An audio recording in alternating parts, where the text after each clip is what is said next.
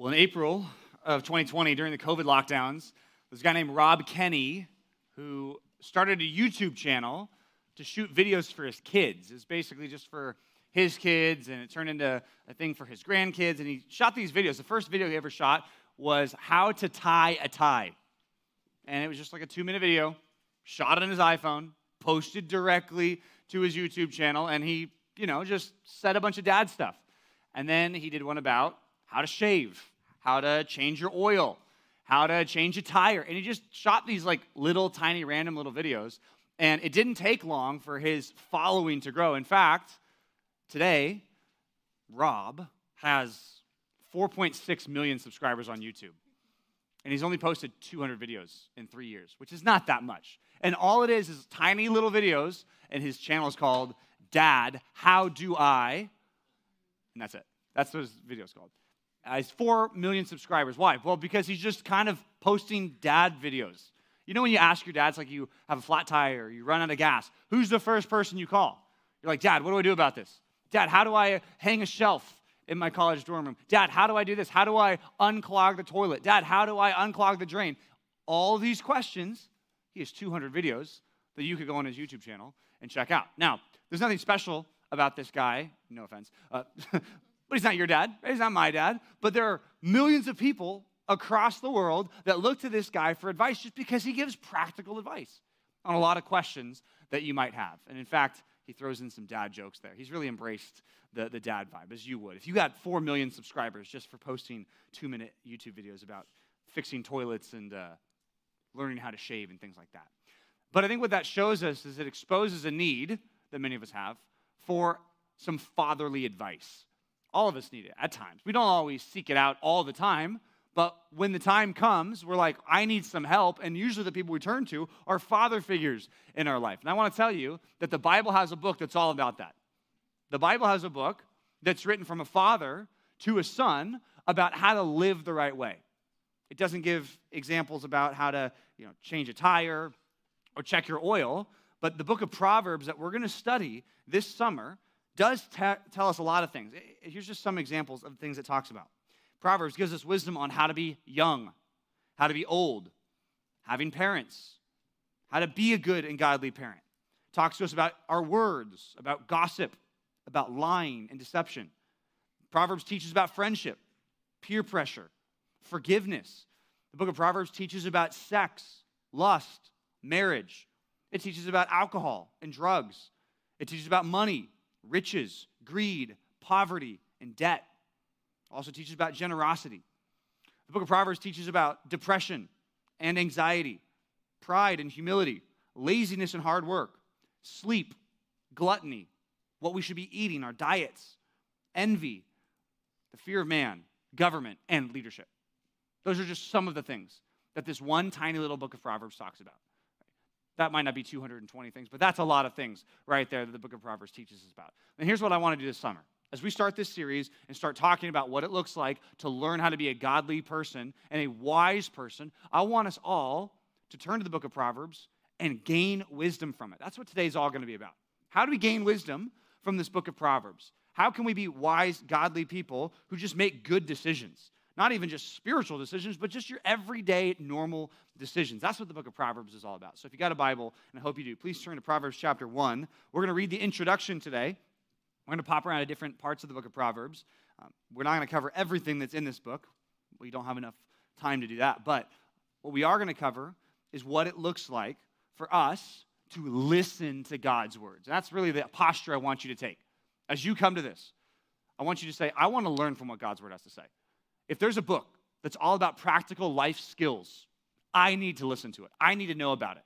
I need to plug into the book of Proverbs. That's what we're going to talk about right now. Proverbs 1, verse 1, the beginning of this book says, the Proverbs of Solomon, son of David, king of Israel. So we learned some things right there in the first verse. This comes from a wise person named Solomon who prayed to the Lord and asked for wisdom. God said, you can have anything you want. And in 1 Kings 3, he says, I want wisdom. That's what I need. He says, because I feel like I'm a kid trying to govern this whole country. I feel like I'm just a child. I need wisdom. That's what he asked God for. And God gave to him not just wisdom, but he gave to him all the other things he didn't ask for, like honor and wealth and prosperity and peace. He gave him all those things. This comes from Solomon, son of David. So he had a righteous and godly father too. That's helpful. If you're going to learn from somebody, it is helpful if they have a godly father who instructed them, and he's the king of Israel. Problem is, before we jump into the things that the book of Proverbs does, because verse 2 all the way to 6 are going to give us the purpose of this book of Proverbs. It's going to tell us what the end result of us studying this book is going to be. But before we do that, I want to think about what the word proverb means. What is a proverb? A proverb is not the same as a promise. So if you open God's word and it says something about, hey, if you're diligent, those are going to be the people who have more than enough. But the lazy people, they're not going to have enough bread to eat. When you read a proverb like that, that's a principle. So a proverb is not a promise that every time someone works hard, they'll get money, and every time someone's lazy, they won't have anything. That's not what the book of Proverbs is meant to do. It's meant to show us the general principles of how God's world works. It's different than maybe if you're reading a prophecy, maybe let's think of Isaiah 53, that says the Son of God is going to be pierced for our transgressions and crushed for our iniquities. Like that's a specific promise made that is fulfilled when Jesus comes. A proverb is something that you don't even need to be a Christian, but you can take it into daily life and you'll see how it works out in our everyday lives. That's what a book of Proverbs is all about. Proverb literally means to represent something or to be like something or to be a comparison. So it's like these little simple phrases that you can take, look at, and see what do these represent. It's like I read the book of Proverbs, it says something about money, let's just say. And it says, oh yeah, you shouldn't be greedy, you should, give for the first fruits of what you have. You should be generous because God will supply things for you. Okay, great. That's a proverb. You take that, you look at it, and then here's what you can do. You can see in your daily life and in the lives of others how this plays out in real life. One little proverb, but it represents even more. One little statement, but you see how it works out in your daily life if you're diligent to look at it. That's what the Proverbs are all about. Look what it does. Verse number 2. He says, here's the point. To know wisdom and instruction. To understand words of insight. That's a big thing right there. 3 things he says. You want to know wisdom, instruction, and understanding. 3 words that are going to be very important for what we studied this morning. That's the book of Proverbs. We're supposed to be wise. We're supposed to be instructed. And we're supposed to understand. Verse 3 says, to receive instruction in wise dealing, in righteousness, justice, and equity. So not only are we learning to be smart or learning to be skillful livers, but no, not just that.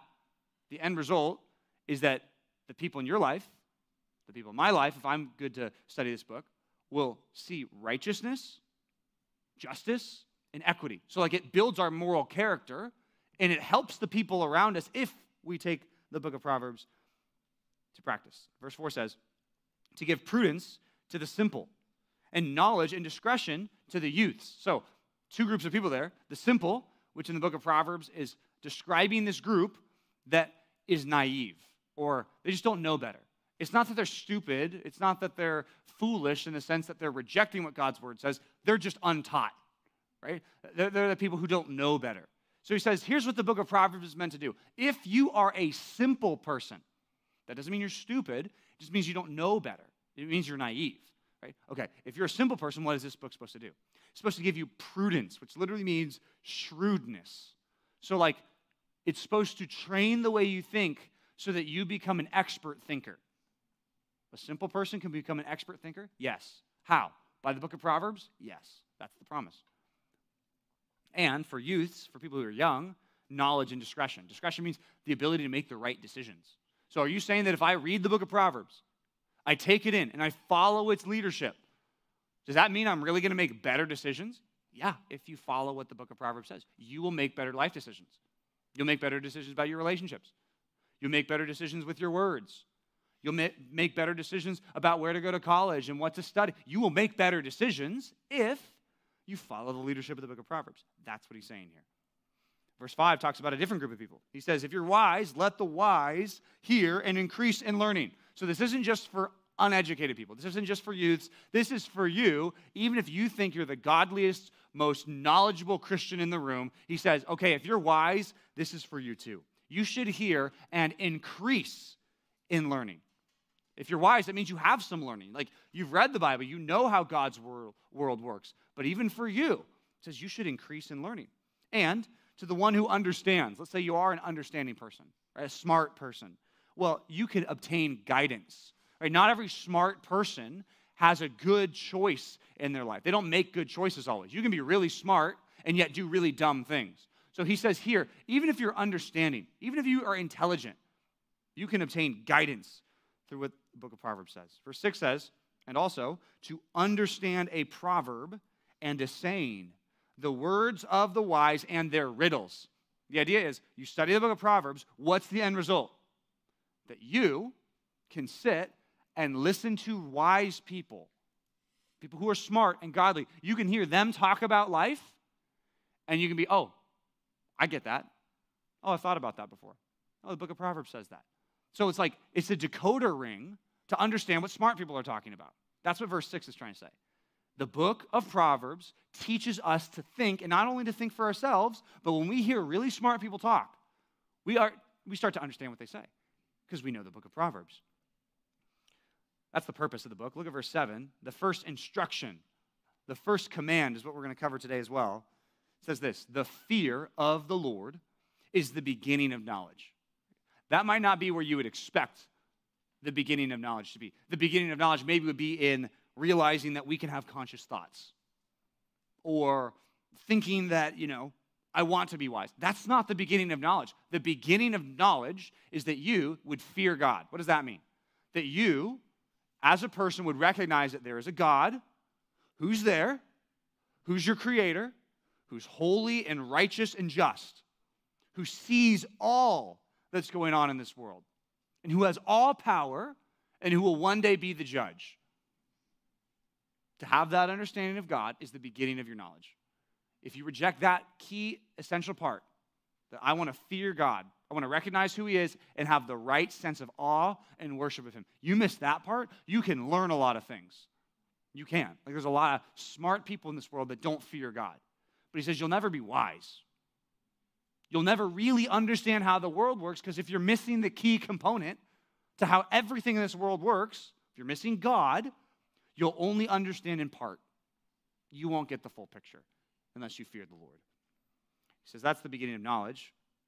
And in the Hebrew text, it literally ends with the word knowledge, that first half. And then it says wisdom and instruction, which, by the way, knowledge, wisdom, instruction should kick you back to verse number 2, which said that's the whole point of this book, that we'd have wisdom, knowledge, understanding, all that. But he says fools despise. They look down on wisdom and instruction. They say, I don't want to listen to it. They say, I don't care about living right. They say, I'm going to live my life the way I want to live it. I'm going to make decisions for what I think is best. I don't care what some old book says. I'm going to do what I want to do. I don't care what my parents think. I'm just going to do what I'm going to do. The proverb says that a fool does that. A fool. That's a character we're going to be introduced more in the next sermon. We'll talk about that more next time. But the idea is someone who takes what they know to be true and rejects it and says, I'm going to follow my heart anyway. I'm going to follow my passions anyway. I'm going to do what I want to do, even though I know it's not the right thing to do. The Bible calls them foolish. For the people who don't know better, the Bible calls them simple. All right, we'll encounter the simple person here in our text. I just want to introduce you to all this because think about it. If the Bible really teaches godly wisdom from a reliable source on how the world works, you better listen. Right, part of the problem with all this is you might throw a red flag at the beginning and say, okay, there are plenty of people who claim to know how the world works. There's plenty of online courses you could take or master classes or whatever that you pay into, right? That you say, this guy knows how the world works. This girl, she'll teach me how the world works. There's plenty of people who claim that. But we're always left with the question of like, well, do they really know what they're talking about though?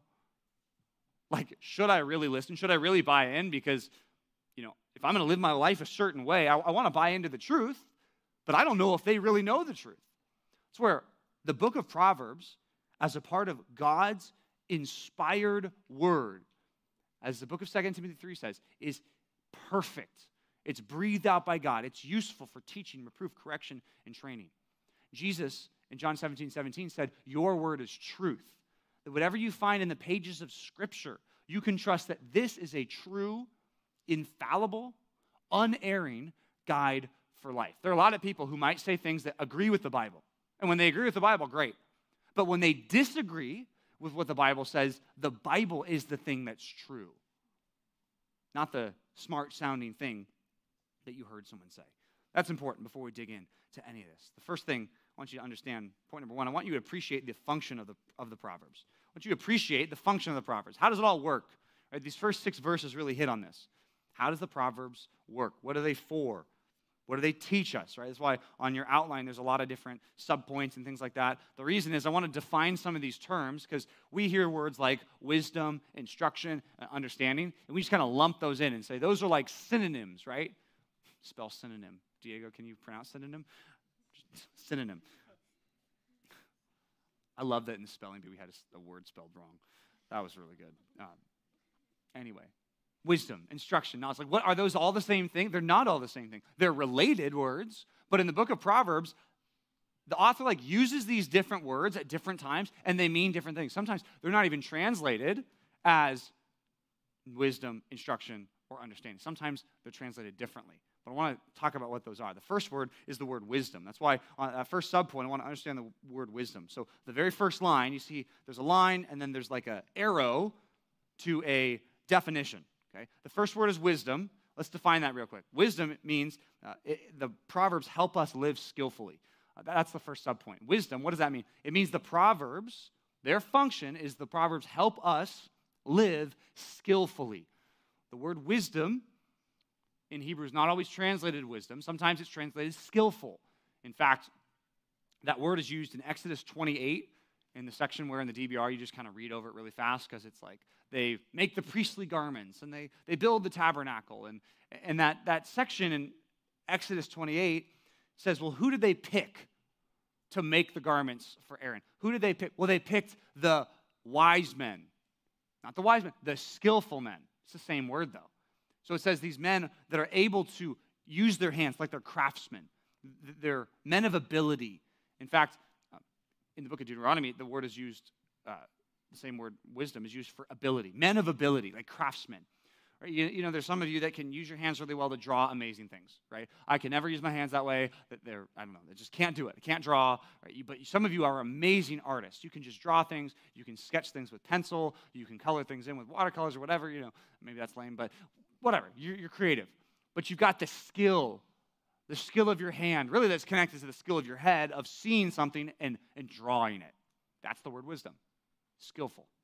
The men who created Aaron's garments, they were skillful men, living skillfully. What does that mean? It means that instead of fumbling your way through life and making mistake after mistake, and bad relationship after bad relationship, and bad decision after bad decision, and bad job after bad job, instead of fumbling your way through life, wisdom means that you can be skillful to say, this is the path I'm going to take. Then I'm going to turn right, then I'm going to turn left. But I'm making good decisions along the way. That's what wisdom means. It helps us live skillfully. If you're in Proverbs 1, turn over to Proverbs 4 real fast. Turn to the right in your Bibles. Proverbs 4, verse 5. Talks about wisdom again here. But I just want to press this on you and say, okay, you better seek wisdom. Wisdom does not come automatically. You got to seek it. Proverbs 4, verse 5 says, get wisdom. Get insight. Do not forget and do not turn away from the words of my mouth. This is a father speaking to his son. If you look at verse 1, it says, hear, O sons, a father's instruction. So he's pressing this on his son. He says, don't forsake what I'm telling you. Verse number 6. He says, do not forsake her. Like pretending like wisdom is a girl. He's like personifying it as a woman. It's like, don't forsake her. Don't leave her. She'll keep you. Love her and she will guard you. What is he talking about? If you love wisdom and you care about being wise and you care about living skillfully and you care about what the book of Proverbs says and you love it and you keep it, well, then it says it will keep you. It will guard you. You will be kept from 1,000 bad decisions if, as a high schooler today, you decide, I'm going to listen to the book of Proverbs. I'm going to look to it for guidance. If the book of Proverbs is teaching me something, I want to listen because I want to be kept from bad decisions. It says in verse 7, the beginning of wisdom is this: get wisdom, and whatever you get insight. Prize her highly, and she will exalt you. She'll honor you if you embrace her. The idea is like the more you highly esteem wisdom, the more wisdom is going to help you. If you're a person who despises wisdom and says, okay, Pastor John, you're talking about living skillfully. Like, I don't really care at this point in my life. Like, I'm just kind of doing what I'm doing. I don't really care about adult decisions. I don't really care about growing up. Well, I want to warn you, if you're a person who says, I don't care, you're starting to talk like the foolish person. So I just want to warn you, even if you're the youngest among us, even if you're used to be in 8th grade 2 weeks ago, right? You need to say, I want to live skillfully. Verse number 9 here says, she will place on your head a graceful garland. She'll bestow on you a beautiful crown. Right? You'll be honored in this life and in the next. You'll be respected. You'll be favored if you live wisely. You can take all of that stuff and put it in the inverse. You choose to not live wisely, you're going to feel the disgrace of making bad decisions that you knew were wrong. Wisdom, living skillfully. The next word is the word instruction. Okay, let's define instruction. Instruction is the word that's sometimes translated discipline or correction. So he says, what does the book of Proverbs do? What's the function? Well, it gives us instruction. Letter B, instruction corrects destructive behavior. The purpose of the book of Proverbs is that your destructive behavior would be corrected, that you would change the bad paths that you're going down on and saying, I don't want to live on those bad paths. I want to do what's right. I want to be corrected. Proverbs 19:20 says, listen to advice and accept instruction. That means correction. Let someone tell you that you fell short in an area. Take the advice of, let's say, maybe an older person or an adult or a leader. Let them tell you, hey, I don't think you should do that anymore. And when you're like, I don't understand why, you know what this says? Accept instruction. Be willing to say, I don't even understand completely why it is the way it is, but if I've got a trusted person in my life saying, really, your language needs to change, or the way you dress needs to change, or the things that you're doing at school, those things need to change, really. It'd be helpful if they changed. Even if you're not even if you don't buy it all the way.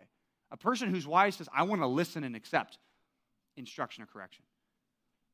Proverbs 12, verse 1 says, whoever loves discipline, which is the word instruction, if you're a person who loves to be corrected, which is kind of weird, right? Most people don't love to be corrected. But he says, whoever loves discipline loves knowledge. But he who hates reproof is stupid. The Bible uses the word stupid. There you go. Is a moron, an idiot. A person who says, I hate when people correct me because I'm always right. Because nobody can correct me. The Bible says, you're stupid, even if you think you're smart. In fact, listen to this, Proverbs 26:12. Do you see a man who is wise in his own eyes? There is more hope for a fool than there is for him. If you are uncorrectable, if you say things and say that, well, this is my opinion, and it just has to be right. This is what I want to do, and it's what I've always wanted to do, so it must be okay. And you're not teachable, then you're not a person who's willing to accept instruction. This Bible and this book says you need to be willing to accept instruction and teaching, correction. How does it work? Well, sometimes people confront you one-on-one. Sometimes you'll read the book of Proverbs, and it will just hit you, and you're like, man, I do that. You'll read, Proverbs 29:11, which says, a fool gives full vent to his spirit, but a wise man quietly holds back. You'll read that and be like, oh man, I do that sometimes. I give full vent to my spirit. I say too much. Man, I need to be wise. I need to hold back. Sometimes you're corrected just by reading God's word. Other times, you're corrected by seeing people's bad example. And we actually see that in the book of Proverbs. Some people tell you, there's different ways to learn. You can learn the easy way or the hard way. The easy way is you learn by looking at someone's bad example and saying, I'm going to avoid that. Learning the hard way is you make the wrong decision and then have to learn that way. Well, the book of Proverbs is constantly saying, hey, learn wisdom, take instruction the easy way. Look at people who failed before you. Look at people who've ruined their lives because of their bad decisions. This book is going to talk about people who ruin their lives because they're lazy and they don't get out of bed. The book of Proverbs is going to talk about men who walk straight into sexual immorality and ruin their entire lives because they cannot control their sexuality. And it's going to warn you. And it's going to be right in front of you. And you're going to say, can I learn from this? Can I take instruction? Or am I going to be a fool and walk down the same path? Listen to this. This is Proverbs 24, verses 30 to 34. The author is saying, I saw a person who who was living a life that I did not want to live, and I learned something from it. Listen to this. He said, I passed by the field of a sluggard, a lazy person, by a vineyard of a man lacking sense. And behold, it was all overgrown with thorns. The ground was covered with nettles, and its stone wall was broken down. So he's just saying, hey, I walked down the road, and I saw this lazy guy's house. The grass wasn't cut. Everything was just out of control. The weeds hadn't been pulled. Right? Nothing had been done in this. There's no landscaping. This whole house was just falling apart. The stone wall was broken down. And he says, then I saw and considered it. And I looked and I received, quote, instruction. That's this word. He says, I received correction simply by looking at someone's bad example. Here's the correction he gets. Here's the proverb that comes. This is verse 33. This is Proverbs 24:33. A little sleep, a little slumber, a little folding of the hands to rest, and poverty will come upon you like a robber, and want like an armed man. A little bit of procrastination, a little bit of video games, a little bit of hanging out with friends, and then guess what? The deadline comes so fast. That's what the book of Proverbs says. How did he learn that? He learned that by looking at a guy's bad example. Instruction means we get corrected from destructive behavior, because all of us would behave in ways that it would be self-destructive, and this helps us. The third word is the word understanding. It's a word used all the time in the book of Proverbs, and it's confusing because people will tell you wisdom is not smarts. It's like learning how to live rightly. That's true. That's what wisdom means. You know what the word understanding means? It does mean intelligence. It means smart. So the word understanding means this, that the book of Proverbs teaches us how to be intelligent. That's the third thing. Understanding means it teaches us how to be intelligent or smart. Like now we're not just talking about like an old wise man who, has never read a book, right? We're talking about, no, this actually teaches you to be smarter than you are. Some of you are naturally very smart. Some of you are naturally not. But the book of Proverbs takes everyone's smarts and it raises it. Right? Even if you're not naturally like straight A, honor student, smart person, you can read the book of Proverbs and you can become smarter because you're more discerning, because you think more clearly than all the smart people. I mean, there's a lot of smart people that are really dumb, right? You ever watch those YouTube videos of like people like interviewing people on college campuses and they're all supposed to be really smart and then they turn out to be really dumb? It's like, but you had like a 4.7 GPA. Like, how did you even get into this school? It's like, you're really dumb. It's like, well, because they learned how to do school good, but they're not understanding. They can't look at a situation and be like, I know what's going on here. They can't look at a friend group where there's drama and hardship and look at it, take a step back and see it objectively and be like, I know what's going on here. They can't do that because they don't have understanding. The book of Proverbs is meant to teach us understanding. Sometimes it's translated intelligence. Sometimes it's translated discernment. Listen to this. Proverbs 14, verse 6 says, a scoffer seeks wisdom in vain. Like a person who rejects wisdom, they might say they seek wisdom, but not really. But knowledge is easy for a man of understanding. Have you been trained like it gets easier as you go along to pick up the knowledge that the book of Proverbs says? It's hardest when you start. It gets easier as you go along. One time that it's translated as a funny proverb, Proverbs 17:28, the word understanding is translated intelligent. Listen to this, Proverbs 17:28. Even a fool who keeps silent is considered wise, and he who closes his lips is deemed intelligent. Are you a shy person that everyone says, oh, you must be smart? It's like, no, I just don't say anything, right? That's the book of Proverbs. No, you always, no, I am smart, right? But some of you who think you're smart, maybe you're not smart. Maybe you're just quiet, right? No offense. Maybe you're smart, whatever. A lot of smart people are quiet. But the book of Proverbs says, there are people who look smart when they're not smart, but they just like shut their mouth. But that word intelligent is used here. Let me read it again. Even a fool who keeps silent is considered wise. And he who closes his lips is deemed intelligent. Doesn't mean he is intelligent, but people look at him and say, oh, he must be a smart guy because he's not saying anything right now. Oh, she must be really godly because she's not saying anything right now. Wow. When maybe you're just, thinking about tacos. You could be a fool. You could be thinking about sin maybe, and people still think you're smart because you're not talking. The word's translated intelligent sometimes. Important lesson about understanding and intelligence, though, is if you're a person who thinks of yourself as smart, remember, don't be wise in your own eyes. But listen to this. One time the word is used is Proverbs 3:5, one of the most famous verses in the whole book. It says, trust in the Lord with all your heart and do not lean on your own understanding. So even if you're a smart person, here's what the book of Proverbs says. Great, be smart, but don't lean on your own understanding. Don't think you've got it figured out completely. Trust the Lord. Look to what God's word says, because you're not as smart as you think you are. You might be a very intelligent person. You might be straight A student, but that doesn't mean you're wise. That doesn't mean that you have understanding. He says, trust in the Lord. Don't lean on your own understanding. Those 3 words are super important. I told you they were important. Now I'm going to give you 3 more words that are in the next subpoint. Because Proverbs 1 says that we'll get instruction in wise dealing, in righteousness, judgment, justice, and equity. Those 3 words, I want you to write down next, righteousness, justice, and equity. What do they mean? It means that the book of Proverbs is meant to build godly moral character. That's the 4th subpoint. Those 3 words, righteousness, justice, and equity. What's the point of all that? Well, the book of Proverbs is meant to build your moral character. That not only would you do godly things, but you would be a godly person. There's a difference between those two.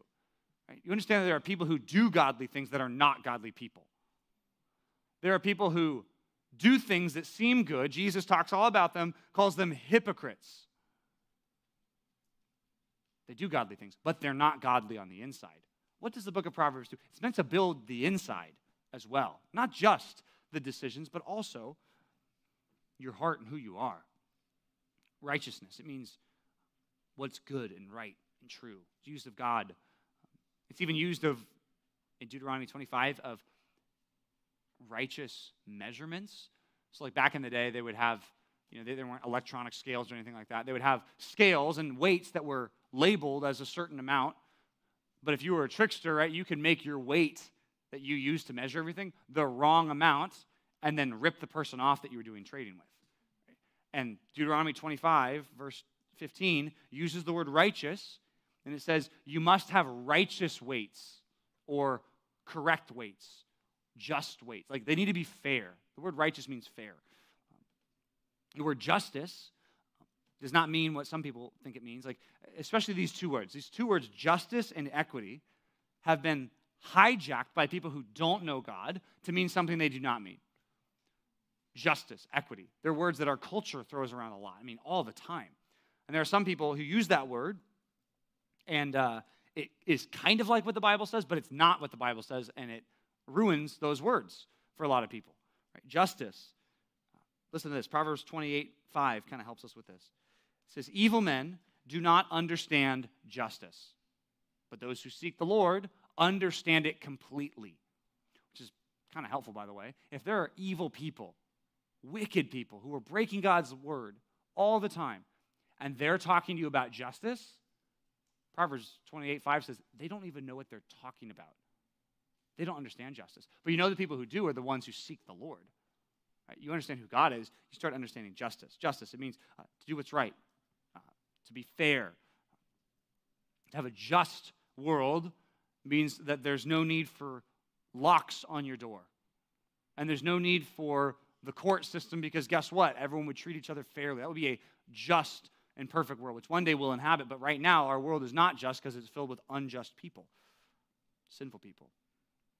The next word is even more poorly defined in our world, the word equity. I wish they wouldn't have used the word equity here. A lot of translations use the word equity. It's translated in other translations in other parts of even the ESV, upright or integrity sometimes. The word's translated that. Integrity, that's an easy one for you to understand, right? That you do the right thing, even when people aren't looking, right? That you're doing right in your life. Sometimes it's actually translated level. Like in Isaiah 26, the word is used to say the path of the righteous is level. The idea like I'm doing the right thing and I'm not like swerving. I'm not going right and left. I'm constantly doing what's right and fair and true. Yeah, equity. Equity in our world is this term that people in the culture use to talk about stealing things from one group of people and giving it to another group of people. Right? The way the world uses the word equity, it's actually inequitable. It's the opposite of what God means by it. It's just so funny that they're using a Bible word and they're twisting it to mean the opposite of what God meant by that. It means upright. It means having integrity. What happens when you read the book of Proverbs? Well, the function of the book of Proverbs is now you become a person who has this character that you know the right thing to do. Not only are you smart, not only is it a head thing, and like, I understand that wisdom, instruction, understanding are all pretty much a head thing, right? But you see righteousness, justice, and equity, that's a heart thing. Like that changes who you are on the inside. The book of Proverbs is meant to do that for us as we read it. Here's the problem. Many of us will hear that and say, great, I believe all that, but I'm already wise. Like I'm kind of beyond a lot of this. I don't need the help from something like this. I mean, maybe my parents are Christians, maybe my parents are smart, maybe, I'm really smart, so I don't really need this. Well, Proverbs 1, verses 4 and 5 give two groups of people, or in fact, three groups of people, really, that need wisdom. And it's not just the people who don't have it. It's also the people that have it. They need to continue to be guided by it. Point number 2, I want you to write this down. I want you to admit your need for the wisdom of Proverbs. Let's start there. I want you to admit your need for the wisdom that comes from this book. If you don't think you need it, you're going to tune me out. And the next 10 sermons that you're going to get this summer on Sunday mornings are going to be like, okay, blah, blah, blah, I got this. I want you to just agree today. I need the wisdom. The first group that needs it is the simple. Right? Proverbs 1, verse 4 says to give prudence to the simple. Prudence is another word that it's just a weird word. Like you never use it. Sounds weird. Like what does that even mean?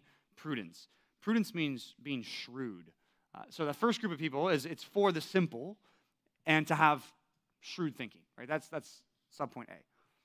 Who's it for? Right? Well, the book of Proverbs is for the simple. And what is it supposed to do for them? Well, it's supposed to give them shrewd thinking. You understand what shrewd means? It means like crafty, careful, deliberate. Right? Some negative ways that you could translate that are manipulative or cunning or clever or crafty. In fact, it's funny, the word in Hebrew is sometimes translated prudence, but the ESV translators use the word prudence when it's like a good thing. But this word, translated prudence, is also sometimes translated evil scheming. Even in the book of Proverbs, Proverbs 24:8 says that wicked people are evil schemers. You know what the word is? Same word for prudence. It's just in a negative connotation. It's that they're thinking and plotting sin. Like we hear this in the book of Psalms, we hear it in the book of Proverbs. Like evil people, it's like they plot how to do sin. Even on their beds, they think, what sinful things can I do today? That's cunning. That's craftiness. That is shrewd thinking. So when I say shrewd thinking, I'm not trying to get you to be an evil, crafty, manipulator person, right? But hey, here's the thing. Let's just be honest. Some of us are simple. Some of us are gullible, right? We say, hey, gullible's written on the ceiling, and we look up, right? That's right. Some of us are like that. Some of us are naturally trusting people. Right? One of the ways, this is a good thing, some of you are gullible because you want to trust people. Okay? Again, that's not necessarily a bad thing, but for you, the book of Proverbs is meant to make you a more shrewd thinker. Remember when Jesus in Matthew chapter 10 said, I want you to be shrewd or cunning as serpents, but innocent as doves? What that means is, Jesus says for us as disciples of him, we need to be crafty and careful and thoughtful, and at the same time, be as innocent as a dove, right? A serpent was crafty. Genesis says it's craftier than any of the other animals on the face of the earth, right? And Satan embodies this serpent, and then he makes everyone fall into sin.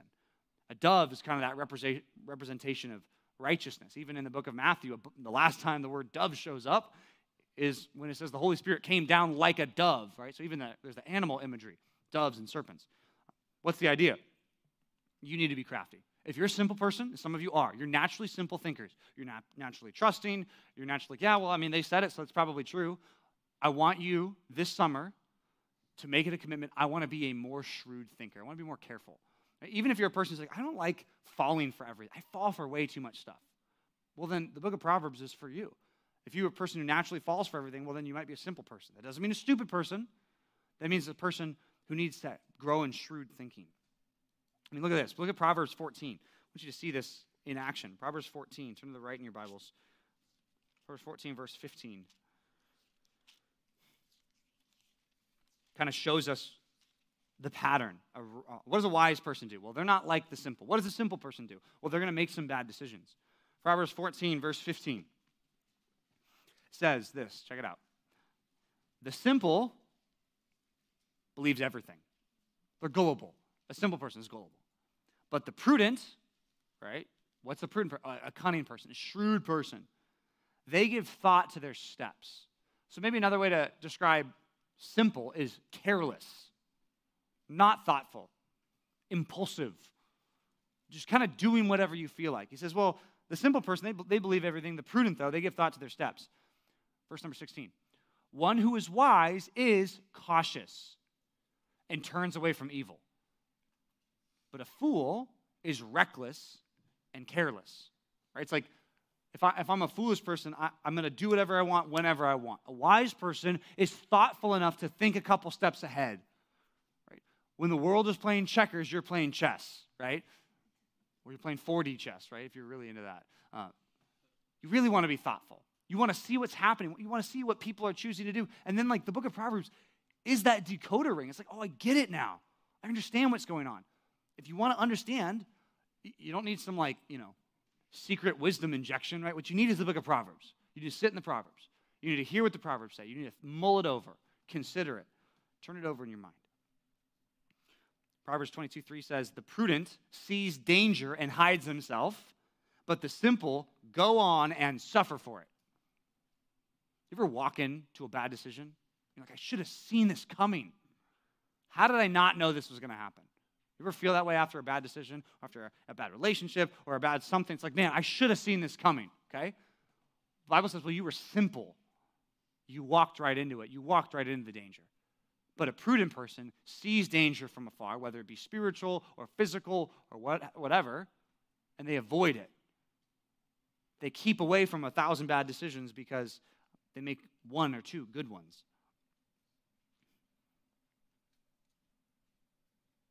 I said Matthew 10:16, Jesus tells us this.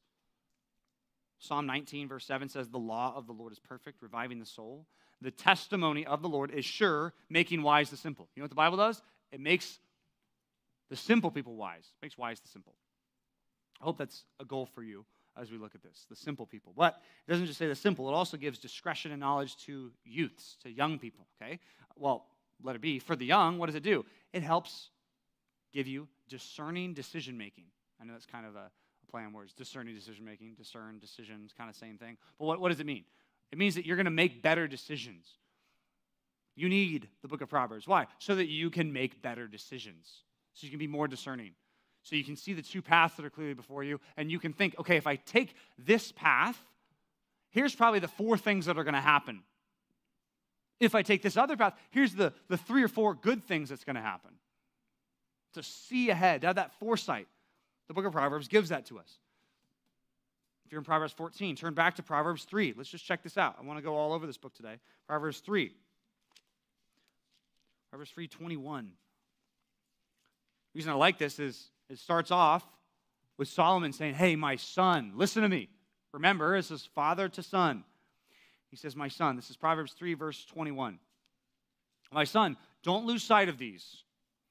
Keep sound wisdom and discretion, for they will be life for your soul and adornment for your neck. Then you will walk on your way securely, and your foot will not stumble. If you lie down, you won't be afraid. When you lie down, your sleep will be sweet. I didn't even think about that. If I'm living a wise and godly life, your sleep gets better because you're not anxious. You're just like, I know what I'm doing. I know what I'm doing is right, and I don't have to be worried about it. I don't have to be scared. I'm doing the right thing. I'm making godly decisions at school. Why would I be nervous? Yeah, people don't like me, but whatever. It's fine. I'm doing the right thing. If you're excluded from friend groups because you're the one who doesn't want to engage in their foolishness, right?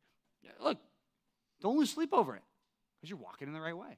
It gives this assurance and this peace, security. It says, don't be afraid of sudden terror or the ruin of the wicked when it comes, for the Lord will be your confidence if you keep your foot from being caught. The idea is just keep taking good step after good step, and then it is security for you. If you're young, you need that, right? That's why older people will tell you, oh, yeah, if I was your age, right, I would go back and change X, Y, and Z thing. It's like, okay, some of that we should listen to. We should say, okay, well, what would you change? What would you do differently, right? Be wise for you as a young person to start asking older people, what do you think I should do about this? What would you suggest for me? Some of us don't want to ask older people because we're afraid they're going to tell us, no, I don't think that's a good idea. And you really want to do that thing. It's like, well, you'd be wise and hear that advice or not. For the young, decision-making. For the wise, the last group of people. Letter C, for the wise. What does it help the wise people do? Well, it gives you deeper guidance and wisdom. If you're wise, the book of Proverbs is still for you. You can't say, I don't want to listen to it. I've read this before. No. The book of Proverbs will increasingly give you more wisdom and guidance. The word guidance literally means to be a teacher. It's like an instructor. I mean, it's like the guy who did the, hey, Dad, how do I do these videos, right? It's like I'm taking the right steps, and how do I do that? Well, you're teaching me, okay, when you jumpstart a car, you put the red on the red, you got to ground it somewhere, and then, you start the car, and, don't touch these, things together, or it'll spark. Well, you need an instructor. You need someone to guide you through that. The book of Proverbs says, if you're a wise person, guess what? The book of Proverbs will be like a guide for you. Take you step by step through the decisions that need to be made in your life.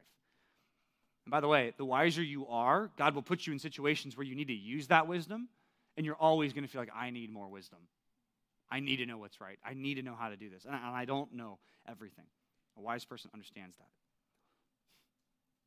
So all that's kind of introduction, really, to verse number 7, which tells us where to start in wisdom. This is all just, hey, you need wisdom. Recognize you need wisdom. I don't care what stage you're at.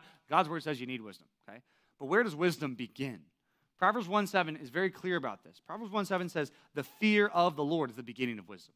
Before we move on, and before we're going to talk about that a little bit at Revival, but before we dig into that, I want to talk about what does it mean to fear God. Point number 3, I want you to start living wisely in the fear of the Lord. Start living wisely in the fear of the Lord. It says, fools despise wisdom and instruction. The Bible also teaches that fools despise God. They look down on God.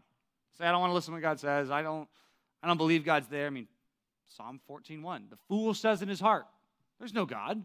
Right? That doesn't mean you have to be an atheist to say that. You could be a so-called Christian and act like God's not there. And the Bible says, well, you're like being a fool. Fearing the Lord. Seeing his power. Recognizing who he is. I don't know if you guys saw this viral video I think it was Friday. There was this tourist from Russia who was in Egypt. Did anyone see this? Got eaten by a shark. Yeah. Yeah, it's crazy. And again, he wasn't that far offshore, so this video is of this dude just getting eaten. It's crazy. When I saw it on Friday, it had 11 million views, right? So people all over the world saw this, and it's gross.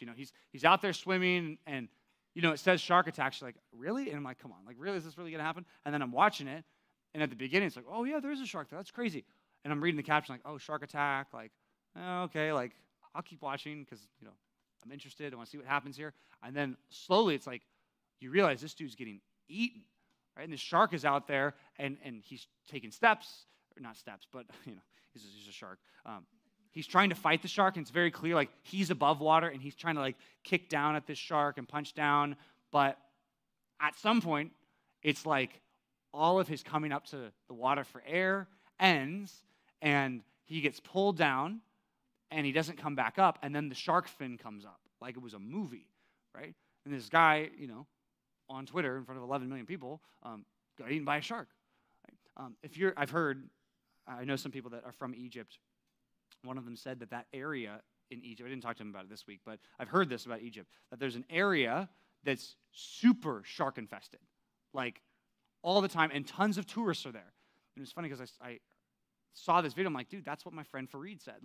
He said that there's a bunch of sharks right there, and they're all over, and they're gonna bite you. If you're a tourist and you end up in Egypt and you end up swimming in the Red Sea or whatever, and whatever, I think it's the Red Sea, this is where they're swimming, and people suggest you go in the water, you should probably be like, on even all these touristy beaches, the sharks are right out there, and he wasn't that far away, maybe 200 feet offshore. It wasn't like it was that far. But you can't really do very much. And again, it's like, what is somebody going to do? Go out there and swim and try to get him? So eventually a boat showed up, but it was too late. Well, if you're swimming with sharks, even if you're behind one of those dumb glass cages or the metal bar cages, even if you're like that, you should still have a proper fear. If you go into the water without a sense of fear, you would be called a fool, correct? Stupid, correct? Okay. Here's what the fear of the Lord means. That you recognize who God is. You know that God's a consuming fire. You understand that God is a holy God, and his holiness and his righteousness never bends, not even for you. Jesus said in Luke 12, I warn you whom you should fear.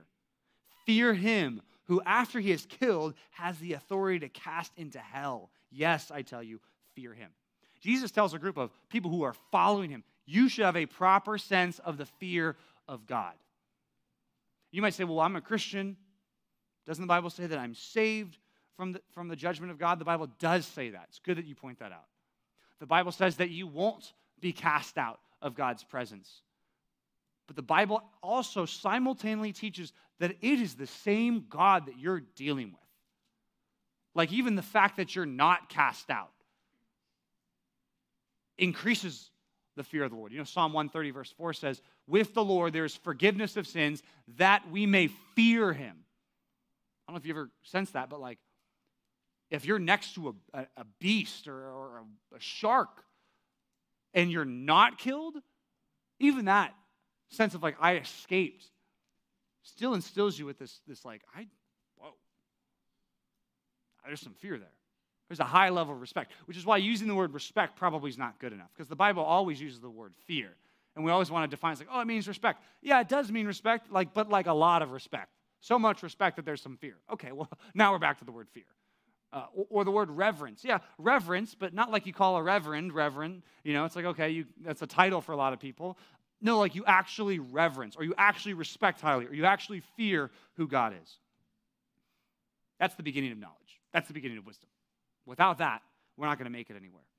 Without that, you're never going to live skillfully, because you might know a lot of things, but you'll never make good and godly decisions, because it's like, who cares? Proverbs 15 says that the eyes of the Lord are in every place, keeping watch on the evil and the good. God sees all, God knows all, and he cares about what you do. He cares if you make good decisions or bad decisions, and he knows it all, and nothing is hidden from his sight, not even the things that go on in your mind and your heart. The fear of the Lord keeps us from 1,000 other evil things that we might choose to do. The fear of the Lord is going to keep you from saying things that you shouldn't say to your parents. The fear of the Lord is going to keep you from doing things as a boyfriend and girlfriend that you shouldn't do. The fear of the Lord is going to keep you from thinking and looking and clicking on things that you better not do. The fear of the Lord will keep you from that. And in fact, if you have no fear of the Lord, you will do whatever you want. And with no fear of the Lord, without that barrier or that protection that you have, you're not going to be wise. That's where it all starts. Knowing that God is there and fearing him. Proverbs 9:10 says, the fear of the Lord is the beginning of wisdom, and knowledge of the Holy One is insight. Like you want to be wise, you want to see how the world works. You understand? The best way for you to figure out how the world works is for you to figure out who God is first, and then see how he works in the world. And now, boom, you started to figure out how the world works. A lot of people try it the other way around. They try to figure out how the world works, and then think about how God fits in their worldview. No. It starts with God, and then emanates out to how the world works, because it's his world. Proverbs 8:13 says, the fear of the Lord is the hatred of evil. So, the more you fear God, the more you start hating the things that God hates. That instead of being accepting of things that God says are evil, that you're repulsed by the things that God says are evil. Instead of saying, yeah, God says this, but I don't necessarily agree. No, you start to agree with God. How? By fearing the Lord. The fear of the Lord is the hatred of evil. Listen to this, the next part of that verse. Pride and arrogance and the way of evil and perverted speech I hate. I hate it. It's not good. It's bad. It's evil. And the fear of the Lord is the hatred of evil. The more I understand who God is, the more I'm repulsed by evil. Not just out there in the world, right? That's one thing. It's easy to be repulsed by other people, that I'm mad at sin that's in my heart. The pride or the arrogance that we might show. It's like, I hate that. I'm battling against that. And then guess what? Now you start to actually grow in godliness. Now you actually start to be wise. Where does that start? The fear of the Lord. Psalm 34 says, "Come, O children, listen to me. I will teach you the fear of the Lord." So David says, hey, you want to know about the fear of the Lord? I'll teach you. Here's what it looks like. What man is there who desires life and loves many good days, that he may see good? Keep your tongue from evil and your lips from speaking deceit. Turn away from evil and do good. Seek peace and pursue it. So he says, okay, we want to start fearing the Lord. Here's where it starts. It starts with your mouth. Right? We're not saying everything that you might have said before. You're not using all the same vocabulary or language you're using before. You're not talking about the same things you're going to talk about. Now I'm going to talk differently. I'm going to turn away from evil. I'm going to stop being with people that are evil. I'm going to stop wanting things that are evil. I'm going to stop putting evil things in front of my eyes all day long. I'm going to turn from it and do good instead. Not just go to bed and go to sleep. But I'm actually going to start doing what's right. And I want to seek peace and pursue it. That I actually want good, godly, flourishing relationships with other people. I want to pursue it. The fear of the Lord is so important that the times when people don't fear the Lord are where it's worse for everybody. In fact, today, in our culture, probably is the time, I think, that in America at least, people have lost the fear of the Lord. That there's no respect and reverence for who God is, their creator, which God has not changed. He still is creating generation after generation, even though a lot of people don't respect him as the person that he is. They look at his word and try to explain away his rules as some ancient dogma instead of accepting it as the pure, perfect words of God that do not change. When people don't fear God, in Israel's history, there was a time where nobody feared God. Very, very few people in the culture did. What happens in the book of Judges at the end is in Judges 18, 19, 20, and 21, their whole society starts falling apart. And at the end, the last verse of Judges says it's because there was no fear of God.